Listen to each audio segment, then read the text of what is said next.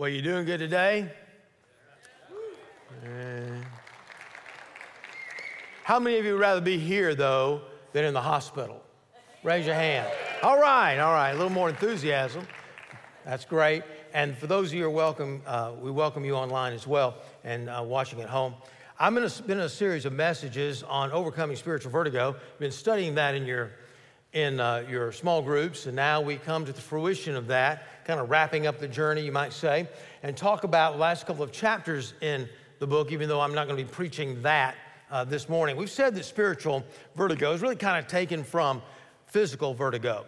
And when you have physical vertigo, what is taking place in your life is that your brain really can't process what your eyes are seeing. Therefore, you're off balance.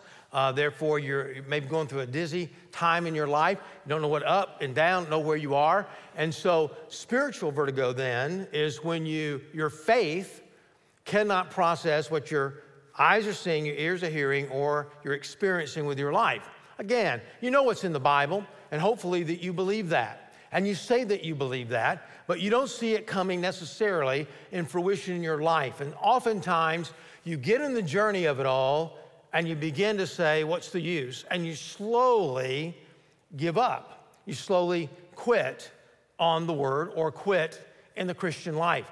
Many people, probably 50% of people in churches today that are on the membership rolls cannot even be found.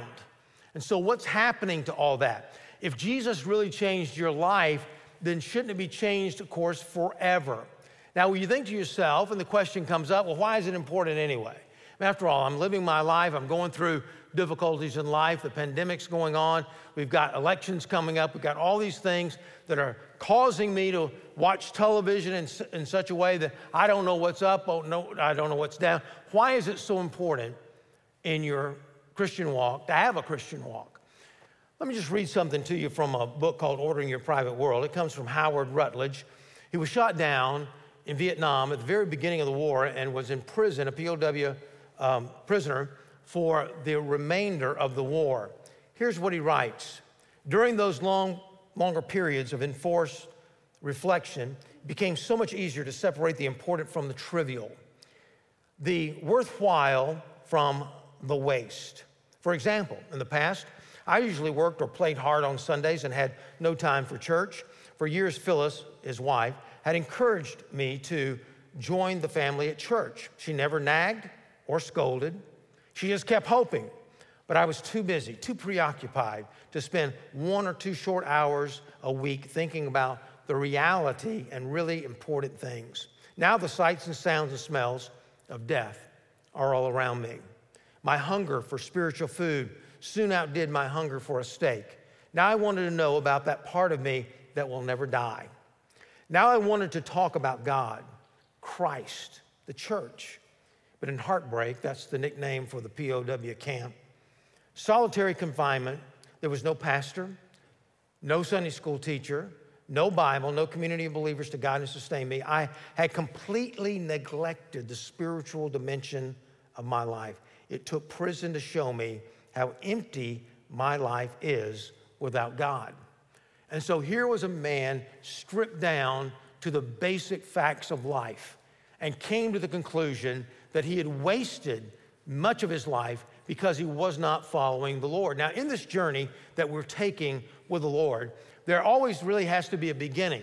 That's why we talk about receiving Jesus Christ as your Savior and Lord. We'll talk about that a little bit at the end of this message and give you an opportunity to do that. Then we talk about the middle. We spend most of our time in the middle, talking about the Christian life, raising you up to be the disciple that you need to be and I need to be as well. Then there's the ending, because so many people do not finish necessarily well.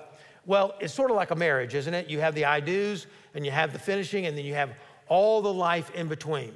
And so as we look at this passage this morning, I want us to turn to 1 Kings chapter 19, and I'm going to be looking at a story. And so with this story, I'm going to look at the start of it, and then I want to look at the ending of it as well, and we'll sort of get a summary of what kind of goes on in between. But in 1 Kings chapter 19, verse 19, we'll start reading in just a moment. As we look at this passage, there's a prophet in the Old Testament named Elijah. And he was living his life for the Lord, and he felt like he was the only one left that was a prophet of God. Many prophets of Baal around. And so how did this come about? Well, a fellow by the name of Ahab became king of Israel. He was so bad, the Bible says, he did more evil than any other king before him. And he married a woman by the name of Jezebel. Now, how evil was Jezebel? Well, let me ask you a question. How many of you know someone named Jezebel? All right? I mean, you know some Jonathans, right? You know some Stephens. You know some Elijahs. We have someone on our staff named Elijah. But you won't find any Jezebels. She was one of the most wicked queens you'll ever find in the Bible. Now, with this going on, God had really come to an end with the nation of Israel. And he says, look, Elijah, what I want you to do, I want you to approach Ahab and tell him it will not rain in Israel unless it's at your word, or really at God's word. So he told Ahab that. It didn't rain in Israel for about 2 years. At the end of that 2 years came up, and God said, now it's time to approach Ahab. Elijah went to Ahab and told him it's going to rain, but it's going to rain if the nation of Israel repents. He says, this is what I want to do. I want to challenge the prophets of this God, this idol, Baal. And you have about 450 prophets, and I alone, he thought at least, I'm alone, the only prophet available for God. So we're going to build a couple of altars. We're going to get all the nation of Israel together, and we're going to give you a first shot, and you pray to Baal, your prophets pray to Baal, and see if God would light the fire in order to have the burnt offering. And then I'm going to do it. And everybody was agreed to that. Well, all day long, the prophets of Baal cried out to God, screamed out to God. And it's right over in Israel in the valley of Megiddo. You can visit it today. And they cried out to God and their gods, and they did everything they could, they even cut themselves and sacrificed the blood on the altar. Nothing happened. At the end of the day, Elijah came along. He rebuilt the altar of the Lord. He put water, doused it with water over and over and over again, really drenched it so much that water came out from the altar. Then he prayed, and he says, God, show yourself to the nation of Israel. Fire came down from heaven and consumed the entire altar. The nation of Israel bowed down. They worshiped the Lord. The prophets of Baal were slain, and Jezebel was mad. And she proclaimed, on my life, Elijah will face the same death, even worse than my prophets. Well, you think about Elijah for just a moment. Elijah was willing to look at Ahab straight in the face and say, it will not rain for 2 years. He was willing to go back to him, even though Ahab blamed him for everything, and look at him straight in the face. He was willing to face 450 prophets of Baal, as well as risk his life with the rest of the nation of Israel. And yet when Jezebel said, I'm going to kill you, he runs. That's how wicked that queen was. He runs. And the Bible says he even became depressed. He says, look, God, I've done all this stuff for you. And now I'm being chased down. I'm having to hide. And God says, hey, don't worry about that. Here's what I want you to do. And he gave him a list of things to anoint this person as king and so forth. And then we come to verse 19, and he has one more task, at least in this list of the things he wants Elijah to do. And that was to raise up a successor. And that comes to Elisha. And we read in verse 19. So he departed from there, meaning Elijah, and found Elisha, the son of Shaphat, and was plowing with 12 oxen in the front of him, and he was with the 12. Elijah passed by him and cast his cloak upon him. Now, in order to really get going in the Christian life, you got to get started, right? You got to have a beginning, and you have to do it as opportunity strikes. As it comes to a time that you have to make a decision to say, I'm going with it. As a believer, you have a calling, or as a non-believer, you have a calling to salvation. There's a time, the Bible says, now is the accepted time. Now is the day of salvation. You as believers we have opportunities to do things.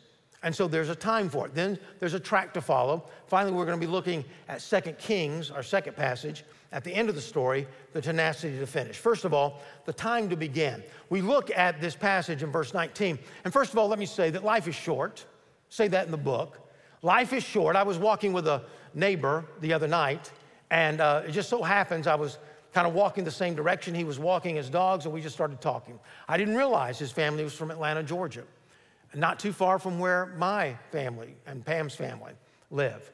And so we were talking about that, and I said, what about your kids? And he said, well, all my children are grown. I said, yeah, mine too. He says, man, time really flies. And I said, you know, for 30 years, my dad has been saying that, and I vowed to myself I would never say that. And for the last 10 years, that's all I've been saying. Man, it just goes right by. You know, I'll ask Pam, well, you know, can you remember a time that I told that story? I told that story, what, about 5 years ago? And she says, no, about last year, I think. You don't need to use that one again. It's about, I look up, and it's been 10 years since I told that story. And so time just eats up. And the Bible says this, do you not know that what tomorrow will bring? What is your life? For it's like a mist that it appears for a little time and then vanishes. Man, that's so encouraging, isn't it? So encouraging. Now, the good news is you got 86,400 seconds every day to spend. You can't spend them over. You can't hold them over to the next year or the next day even. You have to spend it, and that's it. And your life is measured by that time. Think about it for just a moment. Our life is measured by time. In fact, if you were to kill someone, in a sense, you're taking their life, but what you're really taking is their time, because they're going to die anyway. If life was like a clock, and you can imagine a clock up here, and it's just kind of going around clockwise for you. If life was like a clock, and you live to be 80 years old, if you're 20 years old right now, 20 years old, right now it's only 6 a.m. on the clock. Man, you're barely getting up. But if you're 40 years old, it's high noon. If you are 60 years old, it's 6 p.m. at night. Should I go on? No, please, don't do that. I understand. But here's the thing, life has value. And when you waste your time, you waste your life. Now, Ephesians 5 and 15 and 16 says this, look carefully then how you walk, not as unwise, but as wise, making the best use of your time because the days are evil. Now, when you think about that time in that verse being a chronological time, then the verse doesn't really make much sense. But when you take it as a different Greek word, and it is, then chronos is a Greek word meaning the time on your watch, chronological. Kairos is the Greek word that means opportunity, and that's this word in Ephesians. He says, making the most of your opportunities because the days are evil and the days are taking away your opportunities. We look in the scripture and we find out that Elisha was a rich guy. He had 12 yoke of oxen. That's pretty good for back in that day. And he was even driving one of them. The only way we gather from this and about what he's about to do and actually kill the oxen and then kill everything and have a big feast for the people who work for him, you would know that he owned these things. So he owns all these teams, and so he was a pretty wealthy man. Now notice what it says. It says, Elijah passed by him and cast out his cloak upon him. Now we just automatically assume that the cloak or the mantle is a sign of succession. The anointing of God is going to be on your life. We know that only because of what the Bible teaches us later in this passage, in these passages, not automatically. In fact, I don't know if anyone would realize what Elijah was doing except for Elisha, because God was now speaking to his heart. And he was saying to him, you're next in line. You're going to take over for Elijah. Now, what did that mean exactly? Well, not only was he going to take over as a prophet, but he was going to take over as a miracle-working prophet. We think to ourselves oftentimes in the Bible that all the prophets were kind of the same. They all foretold the future, they all worked miracles, and they all preached. Well, you got 1/3 of it right. They all preached. Most of them foretold the future in some way. Only a few worked miracles. Elijah was one of those who was a miracle-working prophet.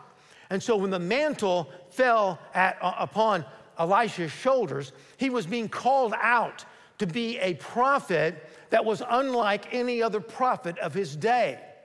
He had an opportunity. What was he going to do with it? Notice in verse 20.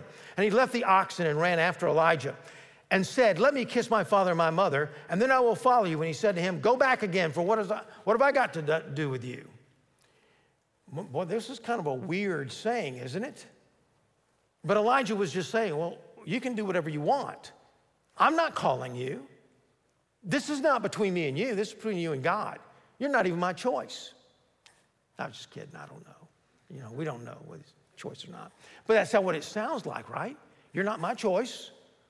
This is between you and God. So what did he do? Verse 21, he returned from following him and took the yoke of oxen and sacrificed them, boiled their flesh and the yokes of the oxen and gave it to the people and they ate. He was just simply saying, look, I want to go back and tell my parents goodbye. Now in the New Testament, Jesus called someone out and Jesus said, come and follow me. And they said, let me go bury my father first. It's the same thing, right? No, because the father in the New Testament wasn't even dead yet. All he wanted to do, all Elisha wanted to do was tell his parents goodbye, good thing. And what he did was take the oxen and he sacrificed, you might say the oxen, or at least sacrificed them to the rest of his crew. And he says, we're going to have a great feast. They never ate like that in their life. People who were workers, common workers, just never ate like this. They had a great feast. And he burned the plows. And he said, I'm not coming back. I'm not going back. I am all in. He made a decision in his life, a decision where he could not go back. Now, what did we learn from this? He didn't procrastinate. He didn't say, well, look, let me go bury my father first. Let me go and do some shopping for. I got to get ready. I got to build some support here. Let me do this first. As soon as I reach a certain amount of money in my family business, then I'm going to act upon it. Let me share something with you. You ask the question, when should I do it?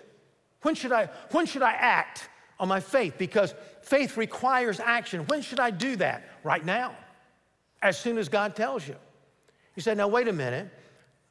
Pastor, I feel like I'm called to the ministry. Should I just go out and minister now? Well, yeah, but shouldn't I go to school? Well, yes, but you ought to make plans to go to school right now.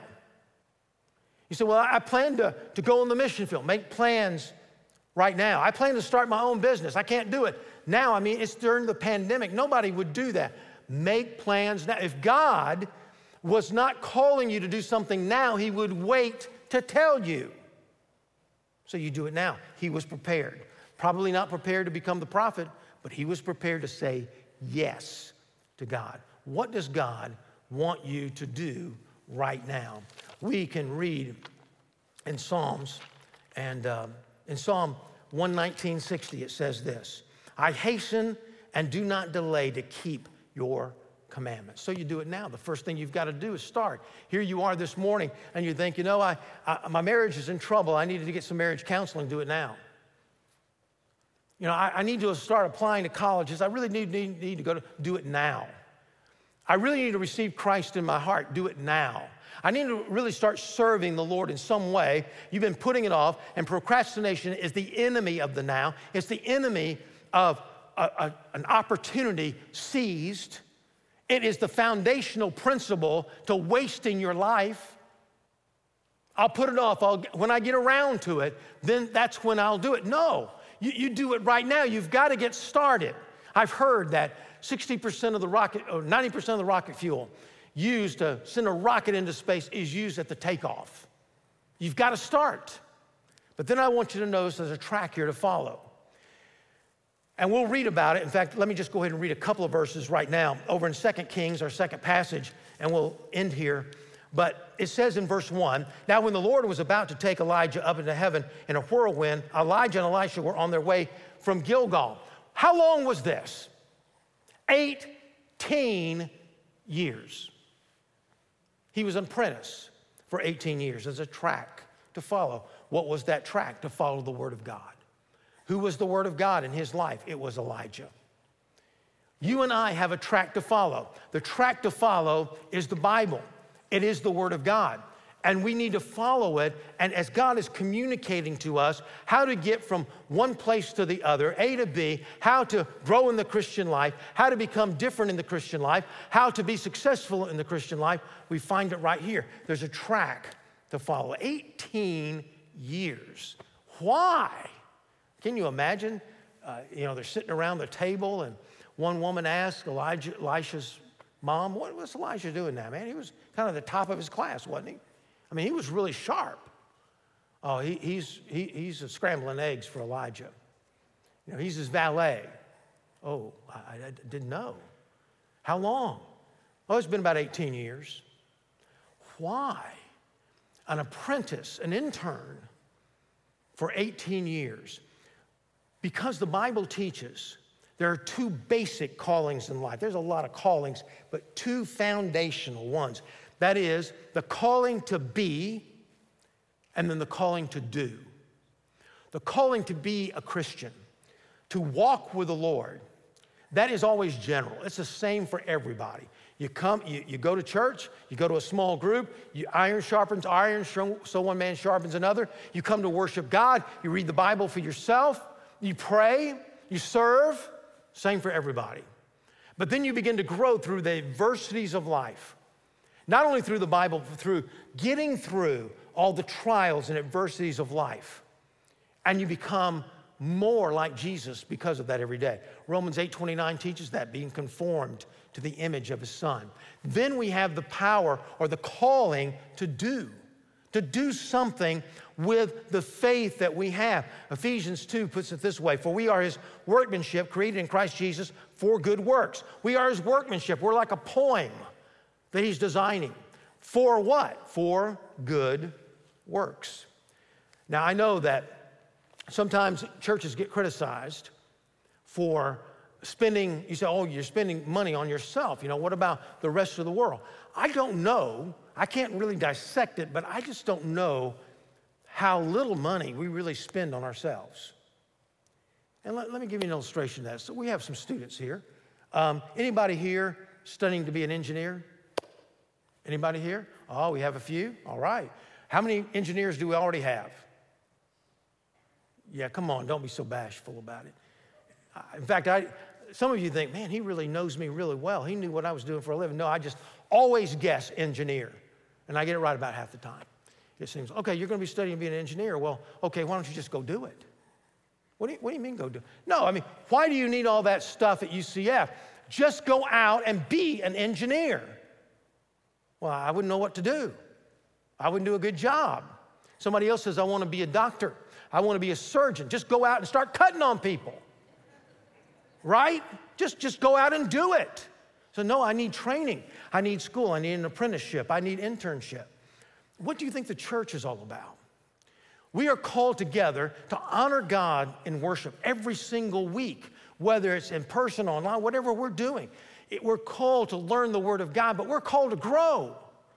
And we grow and we get the power, the calling to become someone in Jesus Christ. So, why? For good works outside these walls. We ask people to teach young people, our students, our children, preschoolers. In order to raise them up in the Lord, we ask people to teach our adults and our small groups. We have Cross Life U on Wednesday nights, or right now online, because we want to develop you in becoming a Christian, not only that you can withstand adversity yourself and finish well yourself and have a better home life and raise your children in a better way, but we want you to go out into the world and spread the joy of the Lord with everyone else and the peace that you felt in Jesus Christ. And the greater the do, the greater the be has to be. The more God's going to use you in the Christian life and in this world, the more he has to build you. He was going to use Elisha in a great way, and because of that, it took 18 years to prepare him to do it and to finish it. And so we look at 18 years, but what about the end of it? What about the finishing of it? We need the tenacity to finish. I'm not going to read all these verses in chapter 15 because of in the interest of time, but let me just highlight a couple of things. He says in verse 2, and Elijah said to Elisha, please stay here, for the Lord has sent me as far as Bethel. But Elisha said, as the Lord lives and as you yourselves live, I will not leave you. So they went down to Bethel. And the sons of the prophets who were in Bethel came out to Elisha and said to him, do you know that today the Lord will take away your master from over you? And he said, yes, I know it. Keep quiet. And we look at this passage, and first they went to Gilgal, then Bethel, then they would go to Jericho, and then the Jordan. And then finally in verse 8, then Elijah took his cloak, the mantle, and rolled it up and struck the water, and the water was parted to the one side and to the other till the two of them could go over on dry land. And when they crossed, Elijah said to Elisha, ask what I shall do for you before I am taken from you. And Elisha said this. He could have asked for anything. He said, I want a double portion of your spirit. Now, there's ambiguity on what that means. Some people feel like because a double portion was the inheritance of the oldest son, and really the oldest son back in this day would receive the power, the authority, really the land. He would be the CEO of the company or the farm. He would get it all. And so what Elisha was saying was, I want to be as effective as you. I don't want to waste my life. I want to be like you, just like you. Now, it's amazing, however, that as far as recordings in the Bible, we don't know all what these prophets did, but as far as the Bible is concerned, Elijah performed 8 miracles recorded in the Bible, Elisha 16. And Elisha served twice as many years as Elijah did as a prophet. He said, I want a double portion of your spirit. And here's really the really main emphasis of the whole passage in verse 10. He says, and he said, you have asked a hard thing, but if you see me as I am taken up from you, it shall be so for you. But if you do not see me, it will not be so. If you finish, you'll get the blessing. If you don't finish with me, you're going to miss that which you want and have been praying for and seeking for the last 18 years. You're going to miss it. If you come up and say, I'm leaving, you are going to simply miss it. Now in 2 Kings, we find that as the eldest son was supposed to receive the inheritance, and Elisha wanted to be that oldest son and be like Elijah, we find that he couldn't quit. Boy, it's so tempting to quit, isn't it? It's just somebody walks in and just quits their job. Man, I'm going to tell that boss. I'm going to tell him a thing or two. I can't say anything else. I'm preaching, and I can't say all that other stuff in church. I'm going to tell him off. And you do. You walk in there. This is how I've been treated. I can't believe you've done me this way. I quit. And you go out feeling like a real man. But then you go home and you tell your wife, quit my job. No money coming in. And you pay for it for a long, long time. As they call back to that job and say, whoa, how did this guy perform? Oh, you don't want him. I can't say anything, but I wouldn't hire him again. But it's so good. You walk into a class and you're not doing well and you're just tired of the stress. I'm just going to drop it. And then when I come back next semester and take it, I'll be ahead of everybody else. I'll just quit. It damages you. One man has said this. A guy by the name of David Lloyd George said this: there's nothing so fatal to character than half-finished tasks. It damages your faith, it's habit-forming, and as you live your life, it really robs God and it robs you. Here's what the Bible says in Hebrews 10:36. You know that passage we're really kind of basing the whole book on and basing this series on, Hebrews 10:36 through chapter 12, verse 3. It talks about enduring faith. Here's what it says: you have need of endurance, so that when you've done the will of God, you may receive what is promised. You've already done the will of God. You say, I've done the will of God. I've done this and this and this, and I follow. Then you endure, and you will receive the promise. And you've got to believe that. Hebrews 11:6 says that those who please God must please him by faith, and you must believe that God is, and what? He is a rewarder of those who seek him. You will miss the blessing when you come to the promise. You've been praying for something for years, and you quit. You just give up. I just don't even think about it anymore. You're going to miss the promise. You're going to miss the blessing. You're going to miss the guidance. You're going to miss that person that you've been praying for getting saved. You're going to miss that life-altering prayer that just changes everything for you, a game changer, because you just didn't see Elijah at the end. It says here, Elijah saw it. In fact, in verse 11, it says, and they still went in and talked. Behold, chariots of fire and horses of fire separated the two of them. Chariots, by the way, in the Bible, and horses of fire, all that kind of stuff, it's judgment. He was simply saying to Elisha, I'm separating from you. I'm going to be taken up and you're not. It's not your time. The chariots of fire, and Elijah went up by a whirlwind into heaven. And Elisha saw, and he cried, my father, the chariots of Israel and its horsemen. And he saw him no more. Then he took his own clothes and tore them in two pieces. And he took up the cloak of Elijah, had fallen from him, and went back and stood on the bank of the Jordan. Then the cloak of Elijah had fallen from him and struck the water, saying, where's the Lord, the God of Elijah? And when he had struck the water was parted to one side and to the other. And Elisha went over. Now when the sons of the prophets who were at Jericho saw him opposite them, they said, the spirit of Elijah rests on Elisha. And they came to meet him and bowed down before him as their leader. The cloak, the mantle, succession. I'm giving you this, but it's not just cheap. 18 years of your life and finishing all the way to the end, but he received the promise. He got what God had promised him. He received the blessing. Now, dear friends, let me say this. All of us are tempted to quit, and quitting is a permanent solution to a temporary problem. Quitting does great damage to your faith, but it doesn't come overnight.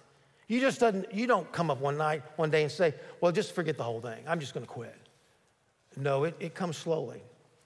And usually it comes up with strongholds in our life that we've talked about, sin in our life, maybe thought life. And we receive so many blessings of God. In fact, the time of defection, the biggest temptation of defection is not when you're going through adversity, it's when you're getting blessed. Elijah became depressed right after the greatest revival probably the Bible ever records. Depressed because his emotions were just run out and he just couldn't take it anymore. Sometimes we get blessings in life. Oh, we like those. Don't you like blessings? Don't you like to get blessed? Sure, I do. I love it. But sometimes we get to looking at the blessing and say, I'd miss this if it were gone. And we begin to put that first in our life. God says, no, I've got to wean you away from that. And it hurts because God's sort of taken the idols away from our life. And we think to ourselves, well, I'm just discouraged. Look at my life. Look at it. Look at the facts. Here's the facts, God. Look where I am. I used to be this, but I'm not that anymore. I was praying for this, and I got real close. It's just out of my reach. You're going through spiritual vertigo in your life, and you're looking at these are the facts. Well, they may be the facts, but they're not all the facts. It's not all the truth.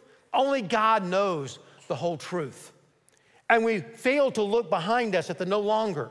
And we just can't simply trust God because we don't remember the great blessings of God, because all we know is the future looks bleak because I'm going to lose some of the things that I love so much because it looks like I'm going to lose them now. And then finally, there's rationalization.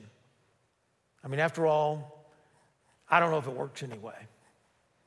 You're blessing somebody else, you're not going to bless me. It must be that I'm just not the blessed type. But here's what happens. Jeremiah says this, they have forsaken me. He told Jeremiah, at least. God told Jeremiah. They've forsaken me, the fountain of living waters, to hold for themselves cisterns, broken cisterns that can hold no water. I've seen this happen in my own life. I'm not preaching just to you. I love the blessings of God, and I fight constantly not to put the blessings ahead of God.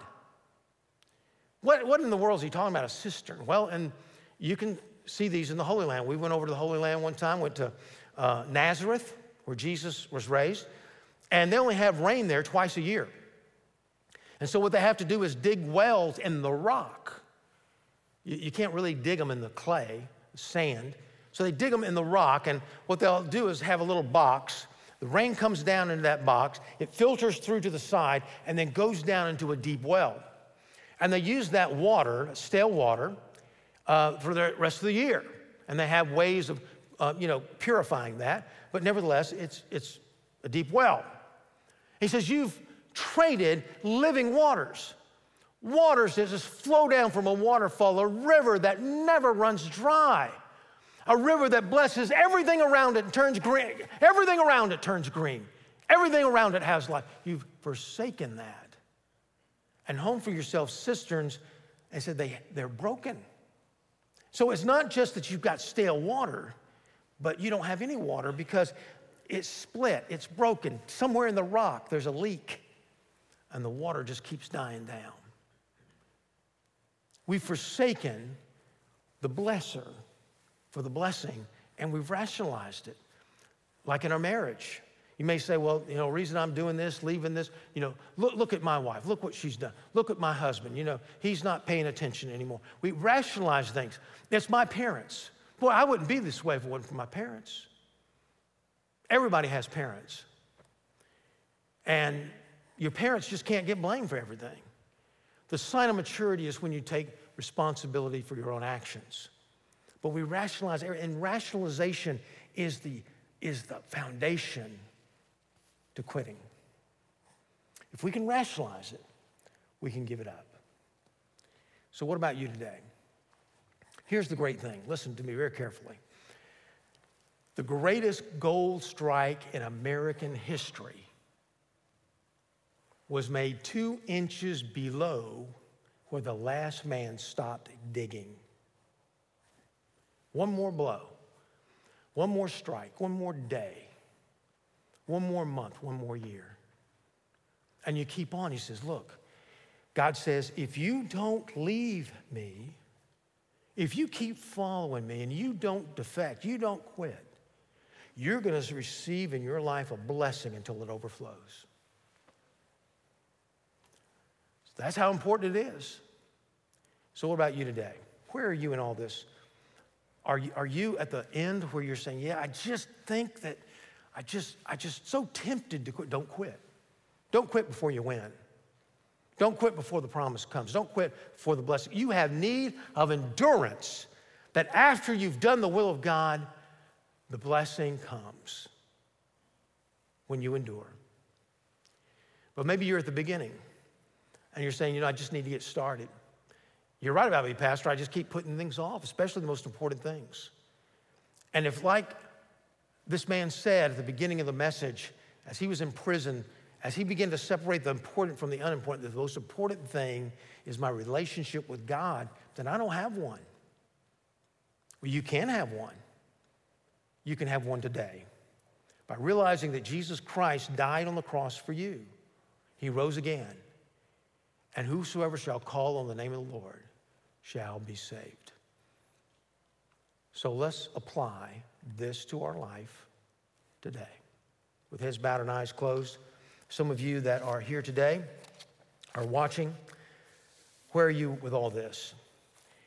Would you just say to God right now, God, I won't quit. I just won't quit. I just can't. Make me have such a mindset, God, in my life where I just can't do it.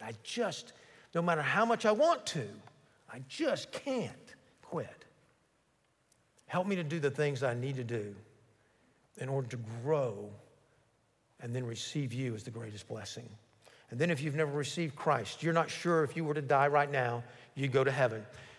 Let me ask you to pray this prayer with me. You can pray it silently. You can pray it here in the room silently as I pray out loud. You can pray it on as you're watching at home and ask Jesus Christ to come into your life and save you. Let's pray now. God, we thank you so much for all that you've given us. Thank you, Lord, for the many Christians that are committing to you today and say, God, I won't quit. Make me have a mindset that I'll never quit. I just can't quit. I just can't. And then, Lord, I pray for those who have never started. I pray, God, right now, that they would pray this prayer with me. Lord God, thank you for loving me. Thank you for going to the cross and dying for my sins. I open up the door of my heart and I ask you to come in. Please forgive me of all my sins. Make me the person that you want me to be. Help me to follow you. Help me not to be that one that quits, that one who cowers back, the one who just rests in the pew, resting at home, but help me to be a dynamic disciple for you, a follower of you. In Jesus' name we pray, amen. Thanks for listening. You can find more sermons and other information at crosslifechurch.com.